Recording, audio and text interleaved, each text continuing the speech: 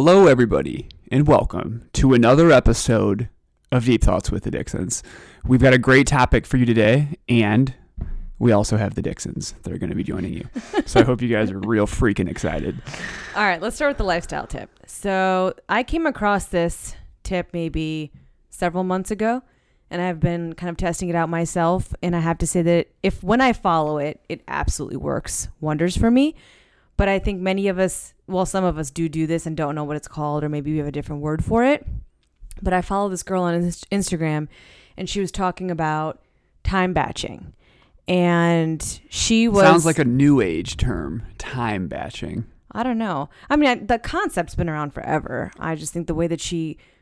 Well, explain it to me, and then I'll see if it's really time batching. Seems to be very helpful to me. So she was saying it for content creators, bloggers, and fashion influencers that, those people should allot certain days to kind of take all of their content, create it, put it into like a...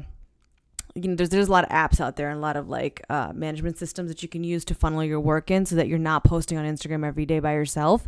You can pre-populate the caption, the hashtags and everything and link all of your products in there. It's a very time-consuming job what these people do. But she was saying how instead of focusing on every single post and every single caption, you should just sit down on a Sunday or a Monday or a Wednesday and just funnel in 2 to 3 weeks worth of content so you don't have to worry about it.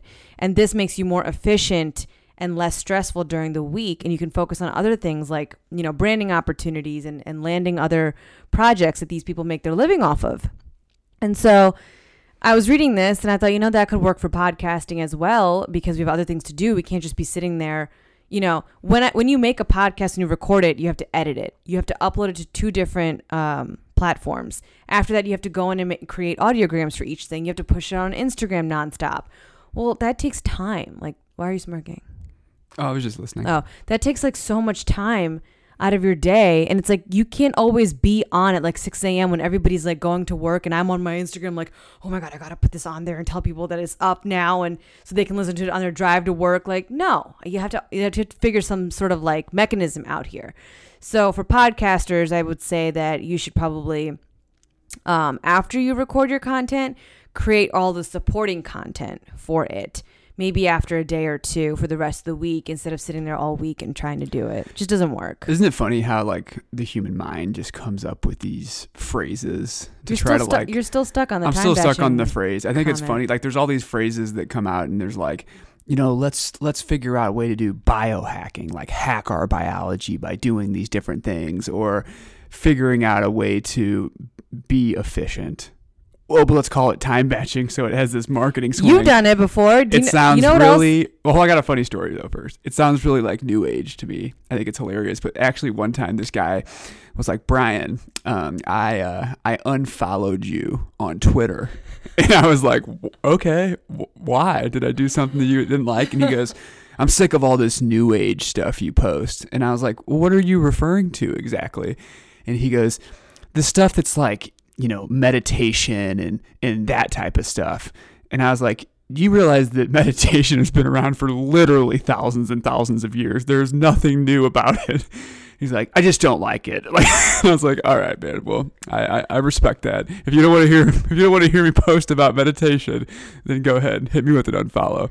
But it just reminded me of the new age with this time batching term. It cracked me up. Yeah, that's what I was laughing about. I don't want to make a blanket statement, but I sense that people over a certain age are very resistant to anything that they don't know about. It doesn't matter if they learn about it now from people like you and I, or if it's been around for centuries. It's just this old way of thinking, and they just don't care to learn anything else. Some people. As I said, I'm not making a blanket statement. Yeah. There's a lot of other people, though, that I know that are very open-minded that would hey, definitely absorb and be open to that type of stuff. Yeah. I don't care about unfollows because then it frees up our mental space to just say what we want to say, do what we want to do. It's yeah, dude, if you don't like something, hop off the platform, please. We really don't care. That's right. It's you unfollow me on Twitter, I'll hit you up with the sales on your LinkedIn DM instead. I'm going to find you with any touch point I can. Okay, back to time batching. So people who professionally compete in fitness competitions, or even people who just really care about their workout and fitness regimen, they do time batching. Every Sunday they do their meal preps. That's a form of time batching, where to eliminate excess time and stress. Do you know how much thought and thinking goes into what I'm going to make for dinner? I used to do meal prep. That's what I'm saying. You used to do time batching as well. So it works for... It was actually just called meal prep. But it works for a lot of people in a lot of different ways. I'm just saying that this is a term that I came across and it got my attention. And now I can see that it could be used in a lot of ways. Like if you're in the office all day or all week, you have emails. You're probably one of those people who opens their email on Monday morning and has shit in there from last week. Well, why not on Sunday evening when you're watching TV? Just give yourself an hour with an alarm set on your calendar of just cleaning out your inbox. I just thought of something kind of funny. We should start an Instagram account called Time Batching and then just put like outrageous things on there that you can batch your time with. So like, hey guys, this afternoon, I'm going to go buy 24 pairs of shoes for the next 4 years in a row. Or I'm going to go to Costco and buy 28,000 packs of gum so I never have to buy gum again. And I'm going to time batch it in 60 minutes. I think it's a good effective. No, I'm just joking. I never have heard that phrase before, but I actually use that concept for a lot of things I do, both in my personal and professional life. I don't use it enough, and I don't look at my calendar and say, I don't have time slots allotted yet. Like I'll have like Monday, I have to do all these things. Tuesday, I have to do all, but there's no time, and I should start being very specific, like 2 hours to this, 2 hours to this, 1 hour for this, and that's where I have to get better with. But the days that I do that, my week flows much better. White space on the calendar is when the demons creep in. Yeah, your mind will get your mind wandering. I know. Get that anxiety going. All right, on to the real topic. Since you were very distracted today, this is all because of you. Our topic today. I asked you what we should talk about, and you said you could talk about food and exercise forever. Yeah, I probably could. Guess what? This is something that I've got a lot. This is your moment. I'm giving you the spotlight. All right. Well, I appreciate that. So I'll help you lead it though. Okay. Let's share with people. These are the days I did not know you, but see, she's already taking my moment away from me. Listen, I knew you. I knew of you. No, I didn't meet you yet, but you were a big dude. You were jacked. I was jacked and I was tan. You were dark and handsome and muscular. These were your college days because you showed me a picture on MySpace. For all you don't know MySpace, I was the first friend with the guy Tom on MySpace. I remember that picture, those pictures that you showed me like 10 years ago on there. What was your diet and workout like back then? Sure. So let's actually rewind before that time. Yeah, and growing up. Because I want to kind of get into the things I've learned over the last 17 years is how long I've actually been pretty deep into fitness and nutrition. And I've learned so much throughout that time span. So if we rewind, whenever I first started getting into educating myself around nutrition and exercise, I was probably around like 16 years old, 15, 16 years old, like right beginning of high school time period.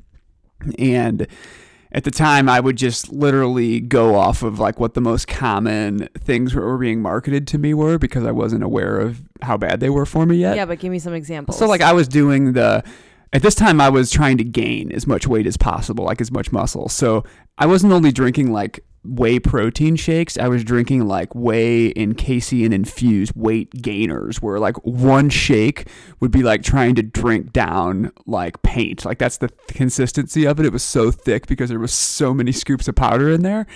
And I would drink that and it would be like 2,500 calories in one shake or something outrageous. And basically what happened was I did gain a lot of weight. It just was like kind of like fat. Like I didn't get like super fat, but it was like a lot of the weight that I was gaining because I was consuming so many calories. Even when I was working out, like I was putting on a lot of muscle, but I wasn't super lean. Like it wasn't until much later in life that I really understood the science behind nutrition and that type of stuff. Yeah, but how old were you when you put on weight, but you were muscular, right? Well, see, I wasn't super tall yet. I actually was like 5'10" probably throughout high school. I didn't hit my big growth spurt until my freshman year of college. And I went away for a semester and came back and I had grown like 4 inches. I went from like, 5'10" to like 6'3" in a semester. And my mom came home and she's like, what the hell are they feeding you down there? But like through that time, throughout high school, I was always training to try to get bigger and stronger. So like I was eating a lot of calories. I was taking in a lot of these calories through shakes that were completely unhealthy for me, and I didn't realize it at the time. And back then, like, you know, even the whey protein that's out today, I think even though I think whey protein is disgusting these days after I learned about it, but back then it wasn't nearly as quality as what exists today on the market. So literally a lot of these things tasted like cardboard while you were drinking them. Like none of them had any good flavorings to them. And I would drink them. All my workouts revolved around like trying to get bigger and stronger. So I would do those split sets where it would be like 12 reps and then increase the weight and do 10 reps on the next one and increase the weight and then do 8 and then do 6. And kind of like I would structure all of my workouts around that. Like I would work out like one muscle group a day. So like I do chest on one day and legs on another. And I actually had that protocol for years and years. Now I would always mix up the different types of workouts in terms of what I was doing. So I wasn't doing the same thing every day, but I would have that standard bodybuilding split of like a different muscle group every day. I would usually take one day off a week, and I did very minimal cardio until I got older. And as I transitioned into college and I was like living in a fraternity house, like, you know, they don't have the best food that you eat there. So I was still kind of going on a similar protocol, but everything I was eating at the time was very heavy meat induced. Like I was, you know, I grew up and I didn't know everything I know about diet now and how meat affects us. And I ate meat that entire time. So when I was eating these different things, it was like chicken breasts and steak and veggies and potatoes and all these different things, because I just wasn't aware of it at the time. Like I had never had anything occur to me or anybody else in my family at that time in my life that was a vegan or vegetarian. And I never came across any material or anything that kind of woke me up when I was younger like that. And as I continued to go through college, I pretty much had that same type of protocol. And then it wasn't until after college, actually in my last year, when I switched up more from lifting heavy weight. I started doing more cardio in college. I would say a couple days a week I would run for 20, 30 minutes afterwards. And then I switched up and quit lifting weights at one point. And then I started training for MMA. Not MMA, just traditional boxing. Traditional boxing at the time. And I leaned out quite a bit when I did that. And then after school, as I was like transitioning into law school, when we first met, I had, like right before law school, I had started just dedicating a lot more of my energy into understanding like the science behind nutrition and how it operates and how everything you're doing from an exercise perspective works. Before I was just doing it from just reading like bodybuilding magazines and things like that. Yeah, but what was your diet like in 2011 when we met? Because here's what you looked like. You were very tall, very lean. You weren't muscular, but you were ripped, you know, like you had an 8-pack, and I'm not exaggerating that to anyone listening. Like legit, he was shredded, very lean and very shredded. At that time, I was eating a very strict diet. And so, I was eating like 5 to 6 meals a day. And this is what my meals would consist of. I would get up, I'd have like eggs, oatmeal, and some fruit. Then a couple hours later, I'd have a protein shake. A couple hours later, I'd have lunch, and that would be like a sweet potato, chicken, or, you know, tuna fish or something like that. And then I would have some veggies that would go with it. A couple hours later, I'd have a protein shake. And then I would usually, at that time, I was usually working out in the evenings. And I'd work out. Immediately afterwards, I'd have like a protein shake and then dinner within like an hour of that, which would again be like chicken or steak. Like it was very, very heavy meat induced. And throughout that time, like, you know, I didn't really realize that I wasn't feeling great all the time because I wasn't as aware of it because I was younger and I had more energy and stuff. But over the years, that started hitting me later on.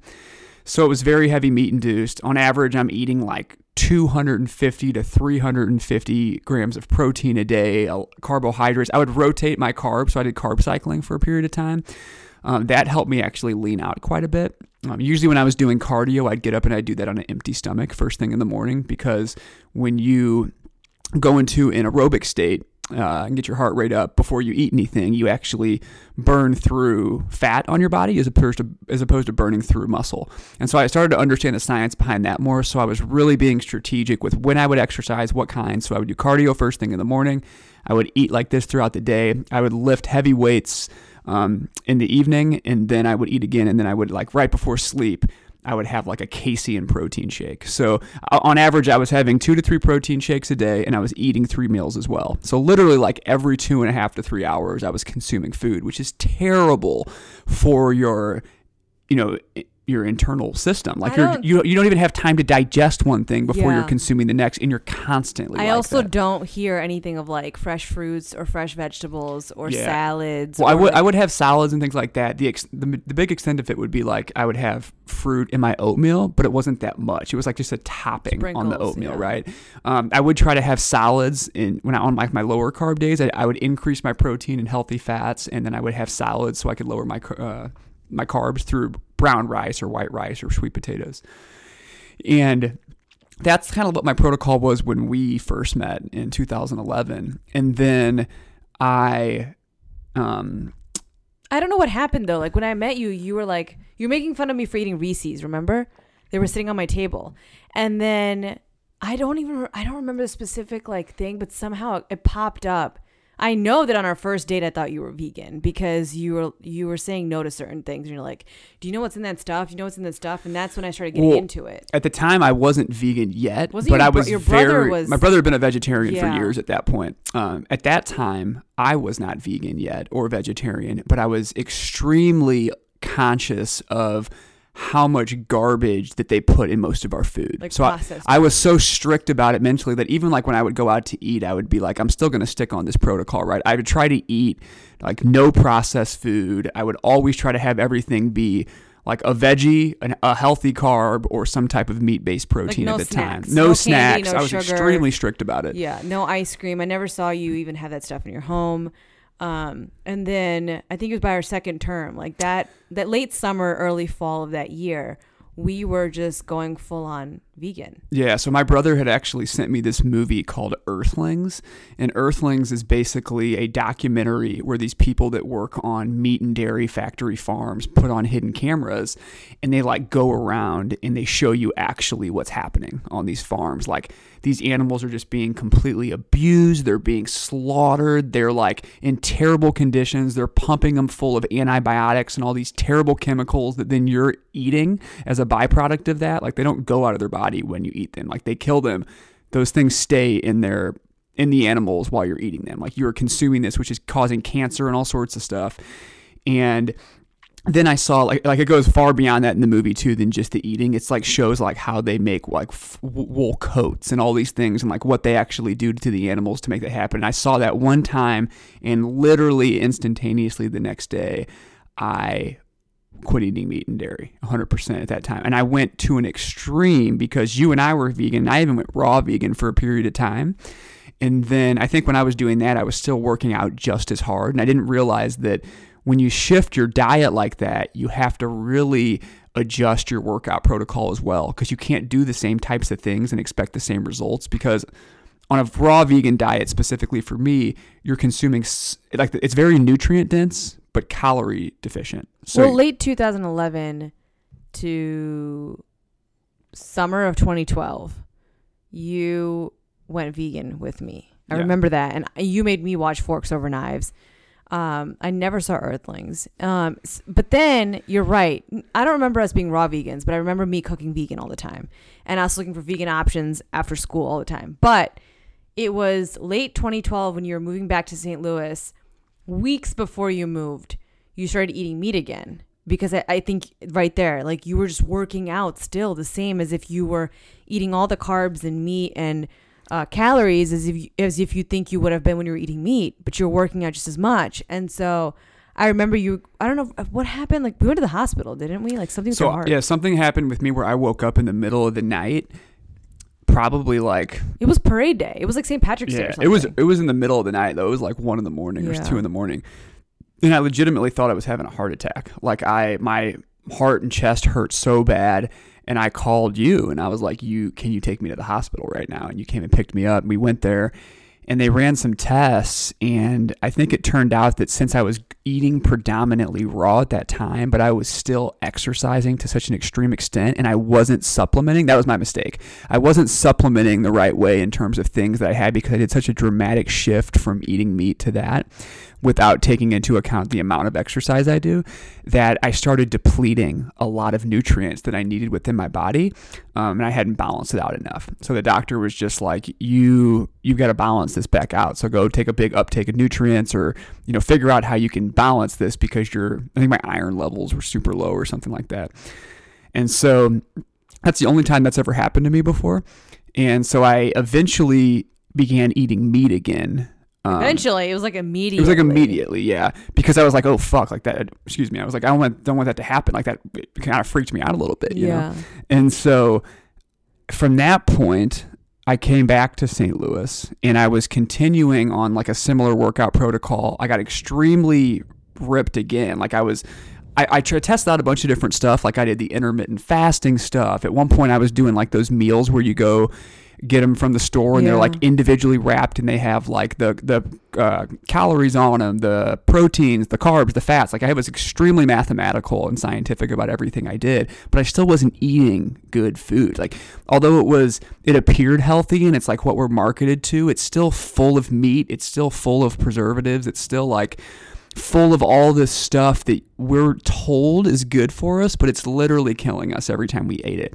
And I wasn't aware of that as much at the time. And so I did the intermittent fasting stuff. I did like a bulletproof coffee thing at one point for a while. I did the extremely low carb where I would put myself in ketosis. Like I just treated myself like a science experiment for several years. And then, come 2016, I guess, whenever you were moving to St. Louis, you moved in, and Nina's never eaten meat in her life, and so it was very easy for me to take meat out again at that point. And I was like, I don't know why I'm doing this. I don't feel great. Like I moved here at the end of 2016 or something like that, but it wasn't until the summer of 2017. So I'd already been living here for months, that you and I ended up watching What the Health on Netflix. Mm-hmm. Do you remember that? Yeah. And literally the next day you go, I don't understand. I remember you. You're like, I don't know why I still eat meat. And you know what we were doing? I was cooking vegan for myself and like salads and side dishes. You were still getting Fit Flavors. Yeah. Is what we were doing. I think subliminally at the time, what I was thinking in my subconscious was that if I was so used to... You were afraid that I was going to leave you if you lost your abs. I was so used to looking a certain way and like exercising at a certain level of intensity that I think subconsciously I was a little fearful that if I cut out that diet, that I would not be able to work out as hard as I like to, or not be able to have the same aesthetic or physique. And I think that's probably the main reason why I didn't do it, because I didn't feel good. Like consuming whey protein and consuming the supplements that I was taking and consuming the meat and dairy, like although I may have looked good when I was in the mirror, on the inside it was like eating away at my body, and I could feel that my energy levels weren't great. My inflammation in my body was insane. Like I had a minor shoulder injury, nothing I ever had to like get surgery on or anything, but I had to like quit going to the gym for like a month and a half while it healed. And I noticed that after that, when I was eating all the meat and dairy, I could work out for about 2 months, and then my shoulder would get so tight that I would absolutely have to go get soft tissue work done on it, like a very deep trigger point massage or Swedish deep tissue, in order just for it to break up the scar tissue a little bit for me to go back in and work out more. And what I noticed was this inflammation was just insane. And when I quit and took out meat and dairy from my diet, within about 72 hours, the inflammation completely dissolved with my body, and I had full range of motion back within my shoulder. I mean, 3 days, which just goes to show how garbage whey protein and all this meat-based protein, and how it's just full of all this stuff that is really inflammatory for the human body. I'm not even a proponent of vegan protein anymore, though. I've been off of it for about a month or two at this point. And you can easily get everything you need without taking any supplements. Yeah, and I'm not saying that I have it figured out, or that I know how I should be working on a vegan diet and how I should be eating. No, by no means. But I can honestly say even vegan protein is something that's just like, it's not for everybody. I don't think that it's the cleanest form of protein, even for vegans. With that being said, I do agree with a couple points you made just now, that when you do choose to eat that clean, and less processed foods and raw fruits and vegetables, or even if you're cooking meals, but there's no meat and it's less on carbs and whatnot, you can't be working out the same. And I've made that mistake several times throughout my life as well. I mean, I went on a juice fast for like 3 months back last year, right before the wedding, but I was working out just the same. The worst thing I did to myself. I should have never done that. If you're eating that clean, you're eating that right, you don't have to work out as hard. And I'm not saying don't work out and just eat right. I think your body needs to move. You know, it's a part of your holistic well-being. Like, you have to be able to move and work out and get your heart pumping and the oxygen flowing. But you don't have to be working out ridiculously hard. Very high burning calorie workouts that are low impact, I think, are very ideal and suitable for vegans if you eat that clean.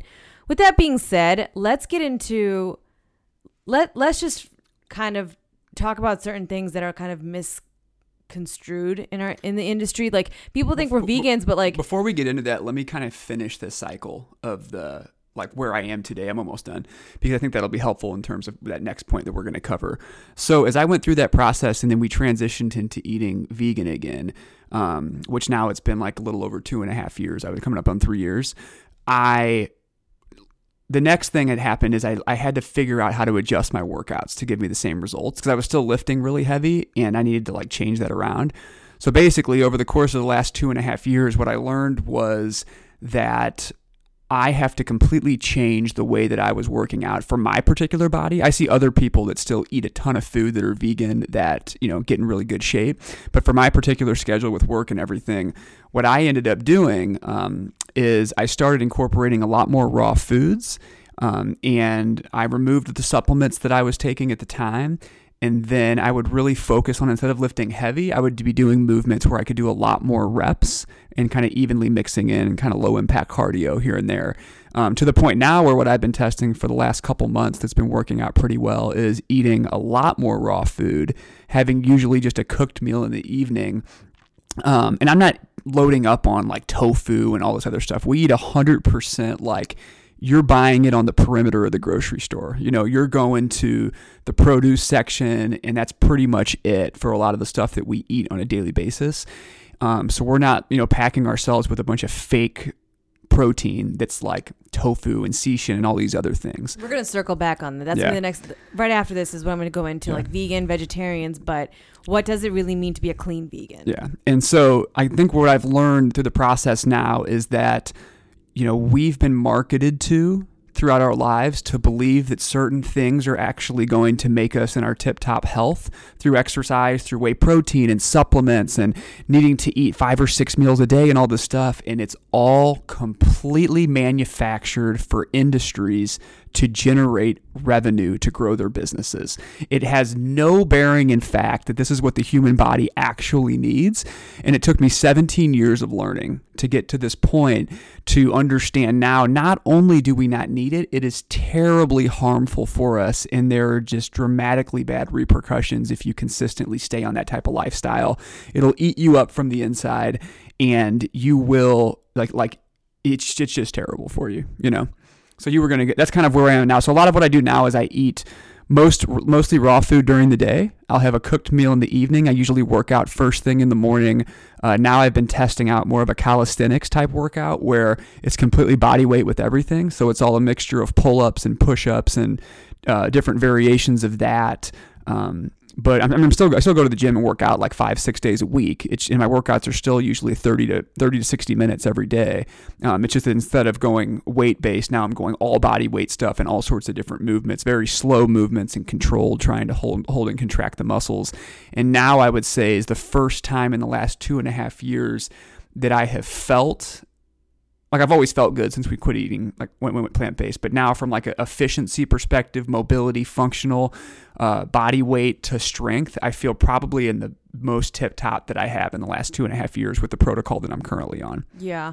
I just don't think that you need weights all the time. You don't need to be doing the same type of workout all the time. Yeah, you constantly want to evolve and adapt. I think you want to evolve and adapt, and I think that's where the problem happens is I can't speak to the whole meat and, you know, protein and carb and all this, you know, protocol with working out. But I can say that being a vegetarian and a vegan pretty much most of my life, how can you I've always had to change my workouts. I couldn't do the same. Now I'm not saying like you start changing like the type of weights you're lifting and this and that. I'm saying like fully, like if you're doing weights, then don't do weights for the next 3 months. Do something else.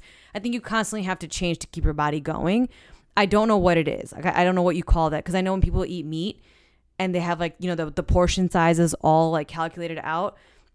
Something with like whatever they do, they end up gaining muscle and toned, and they have like abs and they're ripped and they're defined.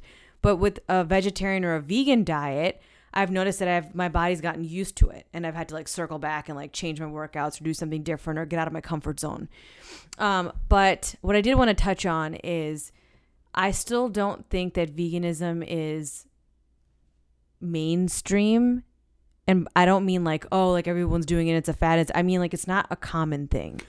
So from a trend perspective, it's mainstream, but it's not. It's still not common. It's the fastest growing new adoption of time, which is great. Right. But there's a lot of misconceptions, and there's a lot of people that will say, "Oh, here's a biotechnology burger. This is vegan." The education there's a big difference between vegan and plant based. The education when it comes to this industry is still lacking big time. And anything I say at this point, we're not experts. We are not in the health industry. We're learning every day. This is just based on our experiences. And when I see people saying that they're vegan or they're vegetarian, let's just stick to vegan, because I'm not a vegetarian anymore. I don't eat dairy. I don't eat cheese. I don't eat ice cream. We're really working towards myself to being a clean vegan. But when you see these Impossible burgers in the freezer section, okay, and it says vegan on them, it could even say plant-based on there. I don't think people understand that that's not what a vegan wants to eat or what a vegan primarily eats. Yeah, so that type of stuff is literally created within a lab. Processed. It's processed. It's biotechnology. Yeah, there's things in there that are hurting us in the long term, and no one's understanding this. When you pick up bread, you have to look if there's milk or dairy in bread, or if there's gum or xanthan or all these other things that are not supposed to be in it. Like the only vegan bread I know of on the market is, what is it called? Ezekiel tastes like shit, but everything else is not. And I think that that's where, you know, you see all these like cheeses that are vegan cheeses made from soy-free, dairy-free. That's all packaged stuff. And it like kills me when I see people saying, well, it's vegan. Well, it's vegan. It's like, you're eating plastic. Like, it's still not good for you to eat. And you're still going to put on weight. You're still going to hurt yourself. There's a lot of very fat and unhealthy vegans and vegetarians that think they're being 100%. Healthy because they're eating vegetarian or quote unquote vegan, but they're eating a bunch of processed garbage. And then they love to blame like, oh, well, my doctor said I'm not healthy and I'm low on this. And I went vegan for 6 months. I can't be vegan. I wasn't getting enough nutrients. That's why I wanted to just slap them and say, you were eating packaged food that said vegan on it. It came from a can. When I say vegan, I mean, like you said, walk around the perimeter of the store, get leafy greens, get eggplant, get cauliflower, buy organic, go to the farmer's market and get it there, get peas, don't get minute rice, get rice out of like a bag that you have to actually cook over a stove for 25 minutes. Get chickpeas and kidney beans not out of a can. Go to some oriental, foreign Indian market. They're everywhere. They're Asian markets. And you put them in a pressure cooker and you cook them yourself. You don't get anything out of a can, And so, and make your own dishes or Google recipes and, cook your own food. Stay away from anything that's packaged in any form. It's just not going to be good for you in the long term. And I don't care if it says vegan on it. So that's what we're trying to shift more to. And our dinners are basically like, yes, it takes me like 3-4 hours to make dinner. Like, no, I'm not even exaggerating that. But I think of it as like, but also our health. People don't. So people realize you're not sitting there doing nothing but that for 3 or 4 hours. You're watching that as you're working and doing other things. Well, duh. Because obviously, people are going to hear that and say, well, there's no way I'm ever going to be able to fit that in my schedule. No. You obviously the prep work goes into it and it sits on the stove. But I'm sorry. You're either going to put something in the microwave or on the stove, like minute rice or stovetop, whatever that shit used to be, hamburger helper, and it's done in 5 minutes. Well, in 30 years, you're going to end up in the hospital with some sort of disease. Or you take the time now and say, like, I'm investing in my body. Like, this is people have to make them and their body and their health a priority. If you're going to cut corners when it comes to this, what are you working your ass off for? What are you teaching your kids? Yeah, it's a big problem within our society too, because there's no importance on it. There's no importance placed on investing within the accumulation of long-term health. You know, we have this society that lets us invest as much as we can in cut corners when it comes to health so that we can get more work done and produce a better output from a career perspective. And it's completely overlooked that it's like that old quote that says, he who sacrifices his health for wealth will eventually sacrifice his wealth for health. Meaning that if you're working so hard and you're not taking care of your body by what you're eating and how you're exercising and doing things, you may make a bunch of money, but eventually you're going to get sick, very sick, and you're going to have to spend a lot of the money that you made to try to get healthy again. You're not going to be able to enjoy all of it.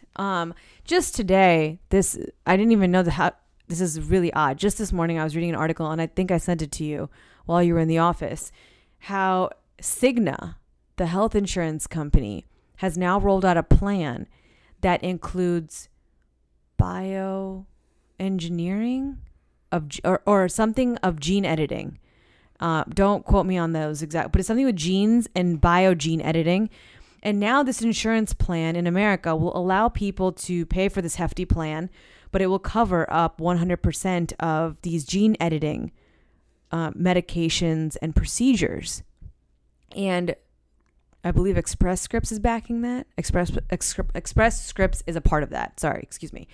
And I read that and I thought, if they could dump, and they talk about how billions and billions of dollars were spent on this, and I'm like, if they could spend billions and billions of dollars on educating people and allowing farmers to farm in healthy ways and not use pesticides and not use GMOs and do all these things in labs that are killing people, and not create shortcuts in companies like Kraft and Silk and Almond Breeze and all these companies that are also trying to make vegan products but cutting corners, which are hurting us in the end. If those billions of dollars could have been spent there and all those places, we would be a much healthier country. And it sickens me. Like, if you guys don't believe what I'm saying, go Google it. Like, the South of France has been a big point of interest for me lately, and I don't know why. But kids there have 2 hours for lunch.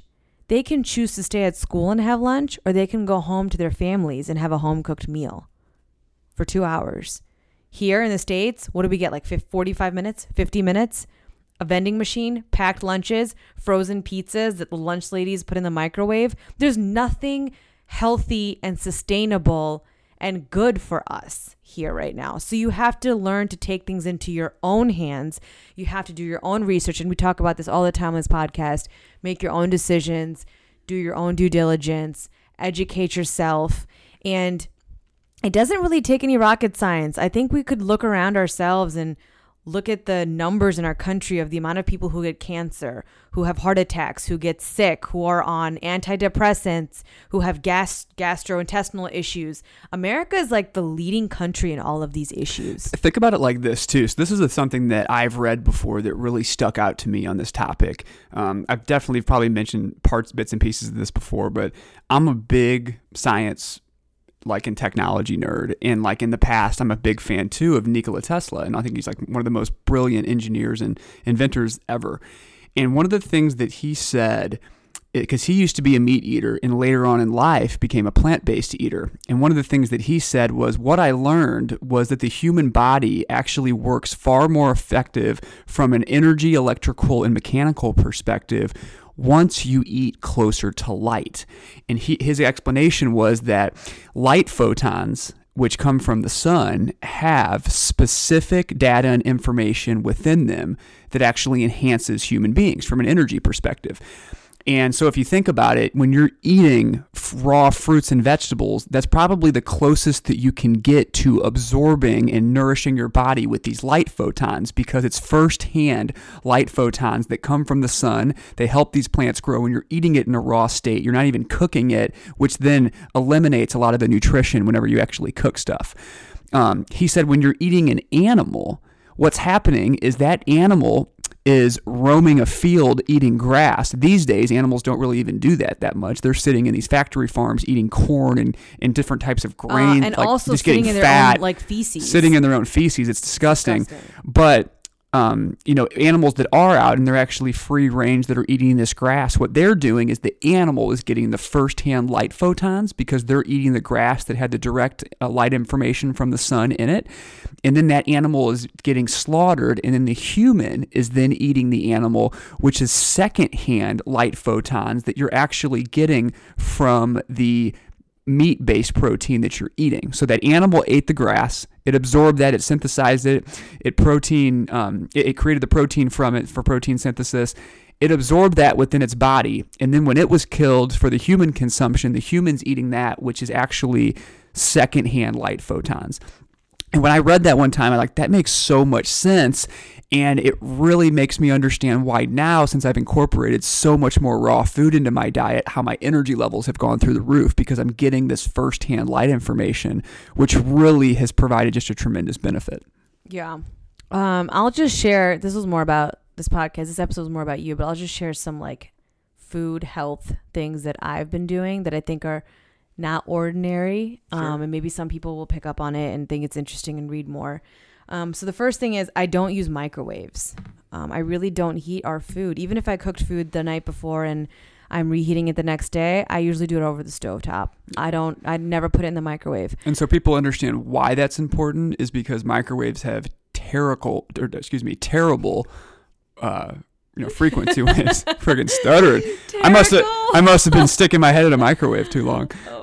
They have terrible, frequencies and waves that get absorbed into that food, and then you're consuming it. So it's literally you're taking that energy in your body after heating something up in a microwave. I don't buy frozen food. I don't thaw any food in the microwave. I don't buy frozen pizzas or frozen snacks or frozen fruit or frozen vegetables. I don't do, except for spinach. I do get chopped spinach, but everything else I stay away from the freezer aisle, and I stay away from microwave or microwavable foods. And with that being said, I also don't buy packaged goods. So if you see minute rice or you see canned sauces or kidney beans or taco sauce or enchilada sauce that's like an instant powder mix or guacamole mix, no, I just pick up an avocado, onions, cilantro, fresh lemon. I mash it all together, put salt and pepper on it, and there you go. I don't get that instant shit. It will literally take you 60 seconds longer to do that. It gets me so hyped up. I need to calm it down a little bit. But anyways, I don't do that. When it comes to lentils, I buy my own lentils and use a pressure cooker. I will never buy the stuff that's in stores, that's packaged. I make my own sauces. I don't buy jarred sauces anymore. I alternate between all types of cooking oils. I don't just use olive oil or coconut oil or sunflower. Whenever I'm out of the one, I choose a different one the next time. This point about alternating is super important also. So right now in the mornings, whenever I work out, I'll come home and I'll have a huge bowl of fruit with some nuts and seeds in it. And I'm always trying to alternate my fruit. Why, though? Because there's certain fruits that are in season and are not in season, but also because your body gets used to it and you want to adapt and have it evolve, and you're also getting different nutrients from each type of fruit you're taking in. Correct. So 2 things you said there. Season, always only buy produce that's in season. Just Google it. Put it out. It's a fact sheet. Stick it on your refrigerator, and before you go to the grocery store, you'll know what's in season for that month. And that's important too, because the fruits and vegetables that are not in season, when you're purchasing those are not naturally being grown in an environment that you should be taking it from at that time of the year. Which reminds me, seedless and seeded fruits. The fruits that by nature have seeds in them, you should not be getting seedless fruits like grapes or watermelon. All that stuff is GMO and factory-based seeds. They're not from the ground or full of nutrients. So don't ever skimp on that. I know there's this big push on get seedless. No, don't do that. It doesn't have the same nutrient and the benefits that you need that come from the real fruit itself. What was I saying before you jumped in on that, though? I forget. Rotating something? Oh, alternating. So yes, because they're in, you only want to eat stuff that are in season. And also, if you're always used to eating bananas and berries in your oatmeal, well, you're not getting other nutrients that maybe come from, apples or oranges or honeydew or cantaloupe. So you have to keep switching it around at all times. All of your food, actually. I don't buy bottled spices anymore. The only bottled spice I buy now is the Everything Bagel seasoning. I love that stuff. Don't recommend it. It's not healthy for you. The MSG content is super high. But I grind my own spices. Like I'll go get the whole seeds or the cloves or whatever I need in the dish. And then I will come back home and grind it in our little mini coffee grinder myself. And I learned that trick from my mom because my mom was explaining how, like, when she was a young girl in India, they would always hear stories about how America prepackages their spices, America and the UK. And they add like preservatives and additives and like really high salt content to keep it fresh and bottled in the thing for no apparent reason, because spices don't ever go bad. It is really, really, really rare for spices to ever go bad. And for some reason, these bottled spices that we have in America, to fill up the container and to make more of it spread, they kind of fill it up with fillers that are really bad for us in the long term. So grind your own spices. And then back to this one point, I don't know if people are aware of this term or not. And I know that in the next coming years, it's going to become a big quote unquote fad, but Ayurvedic medicine or Ayurvedic way of living. This is also not a new age term. This has been around for thousands and thousands of years. It's also connected to Chinese medicine. If you look up Chinese medicine, it's in there. Ayurvedic is an Indian term, but I know the Chinese are really big into what Ayurvedic teaches. It's robust. It's a lot of work, and I'm just starting to dabble into it, but my mom has taught me a lot since I was a kid, so a lot of the stuff I know by nature now. But it's all about what you're eating, how you're eating it, when you're consuming it.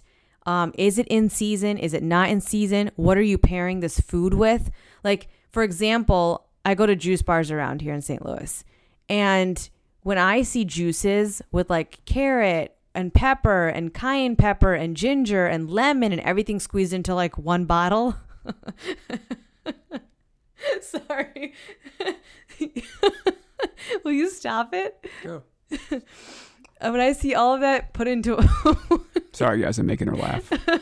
When I put all of that into one bottle, that stuff is not necessarily helpful to you or to your digestive system. Our bodies cannot handle the amount of ginger that they put in our juices sometimes in the summer heat. Ginger by nature is a very warm, a very hot spice, and you can only take it in small amounts. And if you take it in the summertime, you can take a very, very, very minimal amount. But I'll be in these juice bars and I'll see people like dumping a whole half ginger in my juice.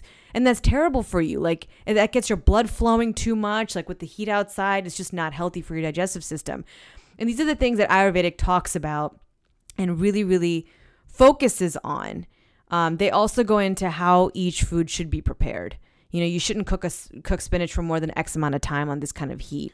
You should eat this raw as opposed to cooked. You shouldn't eat a bell pepper, with carrots, or you shouldn't eat onions with this food in the morning. Like, it's all about intentional things that go together by nature that our bodies can handle, as opposed to just dumping whatever you feel like dumping into your body.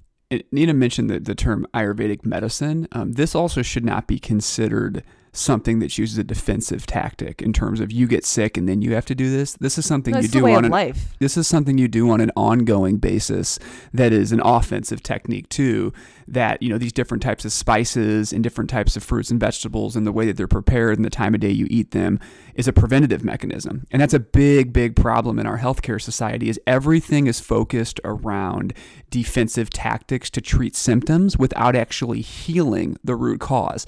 Ayurvedic medicine allows you to balance your body out and create more of an alkaline environment so that you can never put yourself in a state where you need to be defensive. And like these deep levels of nutrition are not taught in medical school with doctors. I know a lot of doctors, and when I talk to them about this stuff, they're blown away because they were never taught these types of tactics. And they're like, well, we do this. We have to by process of elimination, try to diagnose these different symptoms. And so we're prescribing these different things that treat these different symptoms without really having a full understanding of how you can do this without pharmaceuticals. Pharmaceuticals at the end of the day are a drug. It is not necessary to be taking anything on a long-term sustained basis in a pharmaceutical. I can understand with specific injuries or specific things where you're trying to knock something out real quick. There could be a place for those, but you should never be taking anything, day after day after day after day. That's a pharmaceutical. That's a drug. It's a chemical you're putting inside of your body, and you can heal anything without them. You just have to understand these different mechanisms that are not prevalent in the United States, but they're used in other countries on a regular basis to really help heal and prevent anything bad with your health occurring. Yeah, agreed. Very well said. I would also say I don't want to say Ayurvedic medicine. I think that's a term. I think I misuse that term. Ayurveda is just like is a type of way. It's not really a medicine. It's like a lifestyle. Yeah, but I will say this: like growing up, whenever I had a sore throat, my mom would give me honey, cinnamon, and cardamom on a spoon, and it would take the pain away in a second. What do you get today? Some processed, nasty version of a cough drop that you don't even know what's in it, like menthol or something in it. Just straight up chemicals. And or then they put like different kinds of colored dyes in there and stuff to make it look a certain way and taste a certain way. And so there's spices and herbs that we have from nature, through nature, to help heal us.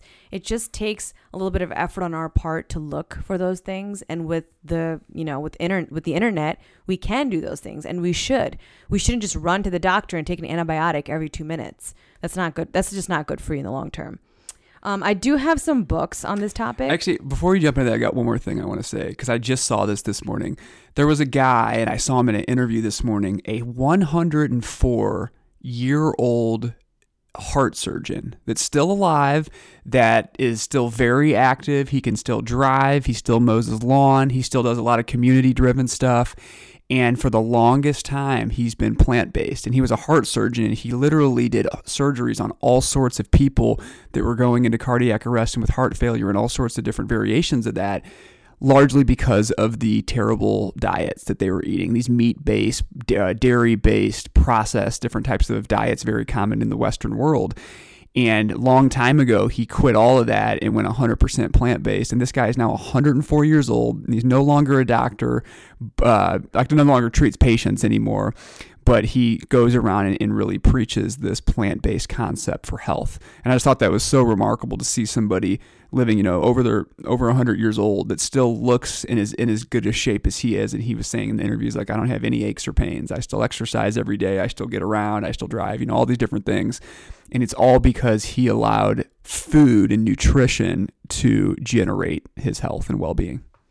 Yeah, and I also want to say, like, I don't want us to, anybody listening, like, if you do eat meat or you're not into this stuff or anything that I just shared sounds like a lot of work to you, there's no judgment here. This isn't like trying to change the world and trying to make everybody turn into vegans or vegetarians. This is just sharing a different way that if there's something that is not working for you, or you don't feel good, or you aren't, at your optimal best, or you want to lose weight, there are different healthy alternatives. And here's two people who have, done it for 10 plus years. And yeah, it hasn't been the easiest route. It's not easy to go to a restaurant and you and I just looked at like, what's vegan here? Like, it's not. And most of the time we prefer to eat at home and make our own little concoctions of food than go out and not know what's in it. Like, that lifestyle is not for everybody.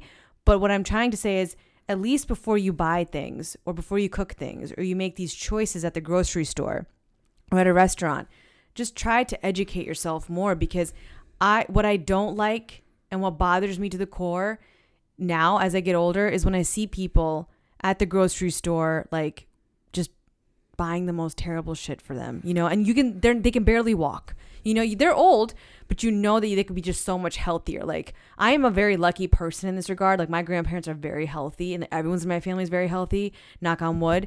And I just understand that the choices and decisions they have made their entire lives and have chosen to teach me along the way is like something that's going to carry forward, and it's going to change people's lives. Like, health, in my opinion, you have nothing. If you're not a healthy person, you will lay there wishing that you could just have it all back, because that's just the most important thing in my opinion. What you just said, I think, too, is really important in terms of judgment. Like, I kind of live by that motto of It's not judging. It just makes me sad. And that's why we're sharing this, like, it's not, if people think listening to this that we go out eating somewhere or go out doing something and like look down or frown upon people or even notice people eating meat at a restaurant, no, I don't. But when I see somebody who's sick or can barely walk and is choosing to eat a big piece of steak or has cancer and is choosing to eat wrong, that's where I get very hurt. No, I'm agreeing with what you're saying. I think that our perspective is we would never ever like try to tell somebody to do something, never ever try to control others. And our motto is, the better we can make ourselves, that's our primary goal, right? And if we can help others by things that we've learned, I think that's great, right? And for me personally, as I walked people through like my diet and exercise protocol, and you've never eaten meat. I've been there and I've tested almost every type of diet and exercise protocol that I could ever think of. And now after 17 years of firsthand experience, this is what I've learned and this is what I've become aware of. I understand now that I think this is by far the most optimal thing for human beings to be doing. It's definitely the most optimal for me personally. And I'm just trying to share those learnings with others, but never ever judgment for on anybody else's decisions. I don't know why this came in my head before while you were talking. It's really mind-boggling to me that even you can't even drink your tea or your coffee currently and not question it. Like if people could just pick up the computer and Google what's in a Starbucks matcha latte, I swear it's going to blow you away. It's going to literally, it's not real matcha. It's not real tea. Okay. The sugar in it is 10x what your body can handle in one cup. Like none of that stuff is healthy for you. And yet there's lines and lines and lines out the door or in the drive-thru every morning at like 7:30 a.m. And that's what's like hurtful. And it's just like people need to educate. What they actually consumers need to educate themselves. You know what I didn't learn until just recently, actually? A lot of places will inject meat with sugar. And they don't label it on the packaging. Yeah. And they do that because it gives it a certain kind of taste. But when you look at the packaging, it doesn't say that there's sugar or carbohydrates in there, and high amounts of sugar after consumed and are digested actually digest and convert into carbs within the body. But like there's companies that will inject meat with sugar and then not even label it. And people are eating a chicken breast that's take for granted it's full of antibiotics and all sorts of other stuff, but it's also got sugar in there that's not even labeled on it. Yeah. It's pretty remarkable. It's just sad. But anyway, no judgment. Some books on the Ayurveda stuff, because I feel like I've never really talked about that. These books are for beginners, and there's also audiobooks for each of them. There's a ton of information on YouTube as well if you guys are just getting started or just interested in learning more about it. The first one is called Ayurveda, The Science of Self-Healing by Dr. Vasant Lad. The second one is called Perfect Health by Deepak Chopra. The third one is Balance Your Hormones, Balance Your Life by Dr. Claudia Welch. And the fourth one is Eat, Taste, Heal, an Ayurvedic guidebook and cookbook for modern living. These 4 books are like kind of like beginner's lessons in Ayurvedic. And I'm not saying by any means that we follow this way. I've already implemented stuff that my mom has taught me since I was a kid. But now I'm learning to just dig deeper. Like when I'm making a raw juice, I'm not putting cabbage and carrots and a bell pepper and a long hot in there and juicing and drinking it, thinking that it's healthy for me. It's not. That long hot and bell pepper have no business being juiced and hitting my stomach. Like there's no nutrients in that. It's actually bad for my stomach lining. And so it's like little things like that you can learn through these books. And it's actually quite interesting, at least to me it is, to see what I've been doing wrong and to see what I can be doing right now moving forward. And this stuff is based on thousands and thousands and thousands of years of just human testing, like research. It's not like nobody got sick from any of this. There's no information out there that I followed an Ayurvedic diet and I got sick. No, it's like all been healing and like replenishing your body and like kind of getting back to normal the way that we all should be. Something I think that's interesting to point out too, that your family from India has followed this type of lifestyle and diet for ages and generations, and they on the side of the family that does follow this, they have never ever once had anybody that had any type of terminal illness that ended up killing them. Everybody got old and died from just natural causes of old age in their sleep, right? For the most part, like nobody got any type of sickness that ever took them out. And this is generations and generations of people. Yeah. One person did get sick and I forget what it was. And she was the only one who liked to have a cocktail or two. Oh, so it was maybe the alcohol. So like, what do you say? Her diet was the same as everybody else's. All she did different was drink. That's interesting. Yeah, she was a little. Well, we also Closet party animal. So we do have a quote for today too. Well, hold on. I shared Ayurvedic books, but I also want people to look into those 3 documentaries. What the Health? What's the other one? Forks Over Knives. And the third one is Earthlings that you saw? Earthlings is one, but I will give you a cautionary tale there. No, cautionary tale for all of them. All of them. Yeah. But Earthlings specifically has some really graphic content in there. But watch that, and I guarantee you'll never eat meat again. On to the quote. On to the quote. So the quote is, take care of your body. It's the only place you have to live. And I actually really think this one rings true for me because for the longest time, I have thought of this earth suit that I have. I call it my earth suit, this human body I got with the spirit inside of it. My earth suit. But what I actually think of my body is like my life vehicle. Right? It's a vehicle, it's a vessel that carries you through life. And just as you think about a car, for example, you would want to fuel that with the highest quality thing so it lasts as long as possible. It's the same thing with the life vehicle, which is your earth suit and or your body, which is the more high quality things that you consume. And this goes far beyond just what you're eating. This is like toothpaste that you're using and topical stuff as well. And because that all gets absorbed into your body, the more high quality ingredients of things that you're consuming, the more efficient and the longer lasting your life vehicle is going to go for. Meaning that, you take care of your body. It's the only place you have to live. It'll last you longer. You'll feel better. You'll have better energy. You'll have better health. And you'll have better longevity throughout your life. But the point of this is you can't listen to people in the mass media feeding you knowledge or facts. Don't let people tell you what's healthy for you. Do your own research. Figure it all out for yourself. Don't look at banners. Don't look at billboards. Don't look at magazines. Don't watch influencers talk about it on Instagram. Don't look at the South Beach diet and the actresses that get paid for it. Like, do your own research and try to eat and make choices and decisions when it comes to your body as clean as possible.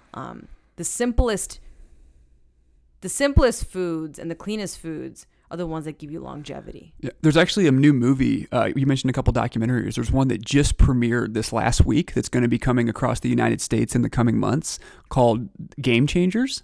That's actually like a brand new plant-based documentary that's got the likes of Arnold Schwarzenegger in it, like the world's strongest man, bodybuilders, James Cameron, the film producer and director, all these very noteworthy people and athletes that are literally some of the most advanced, well-known athletes in their space around the world, all talk about how they have transitioned to a 100% plant-based diet and how it has actually fueled them to become the best they can in their given verticals. Yeah, but Arnold Schwarzenegger specifically says, he goes, I thought this was healthy because that's what people told me.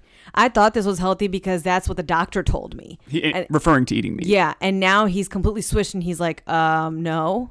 Like, after doing my own research and realizing that I wasn't my best health, after being in this, space for 60 some years, at 65, I'm getting sick now. Why? Like, food's not supposed to make me sick. It's supposed to keep me healthy and keep me going. Old age is one thing, but sickness is another thing.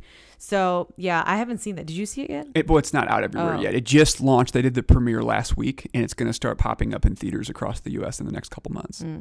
Well, guys, we hope you enjoyed this episode. Brian was very gung-ho on talking about food and exercise today. Yeah. Well, I hope it was valuable for everybody. It's something that took me 17 years to learn, and now I'm literally learning more and more each and every day and trying to enhance it and trying to become as most efficient and optimize this life vehicle that I got. Yeah. And I just wanted to kind of share the things that I've learned, and hopefully you took some valuable things away from it that you're interested in testing out to see if it works for you as well. Yeah. And be sure to rate and review us on iTunes, Apple Podcasts if you guys get any value information from this podcast. And also be sure to reach out to us at Brian Dixon 06 on all social media platforms, and Nina Pal Dixon also on all social media platforms. Thanks so much, guys. Thanks a lot. See you next time.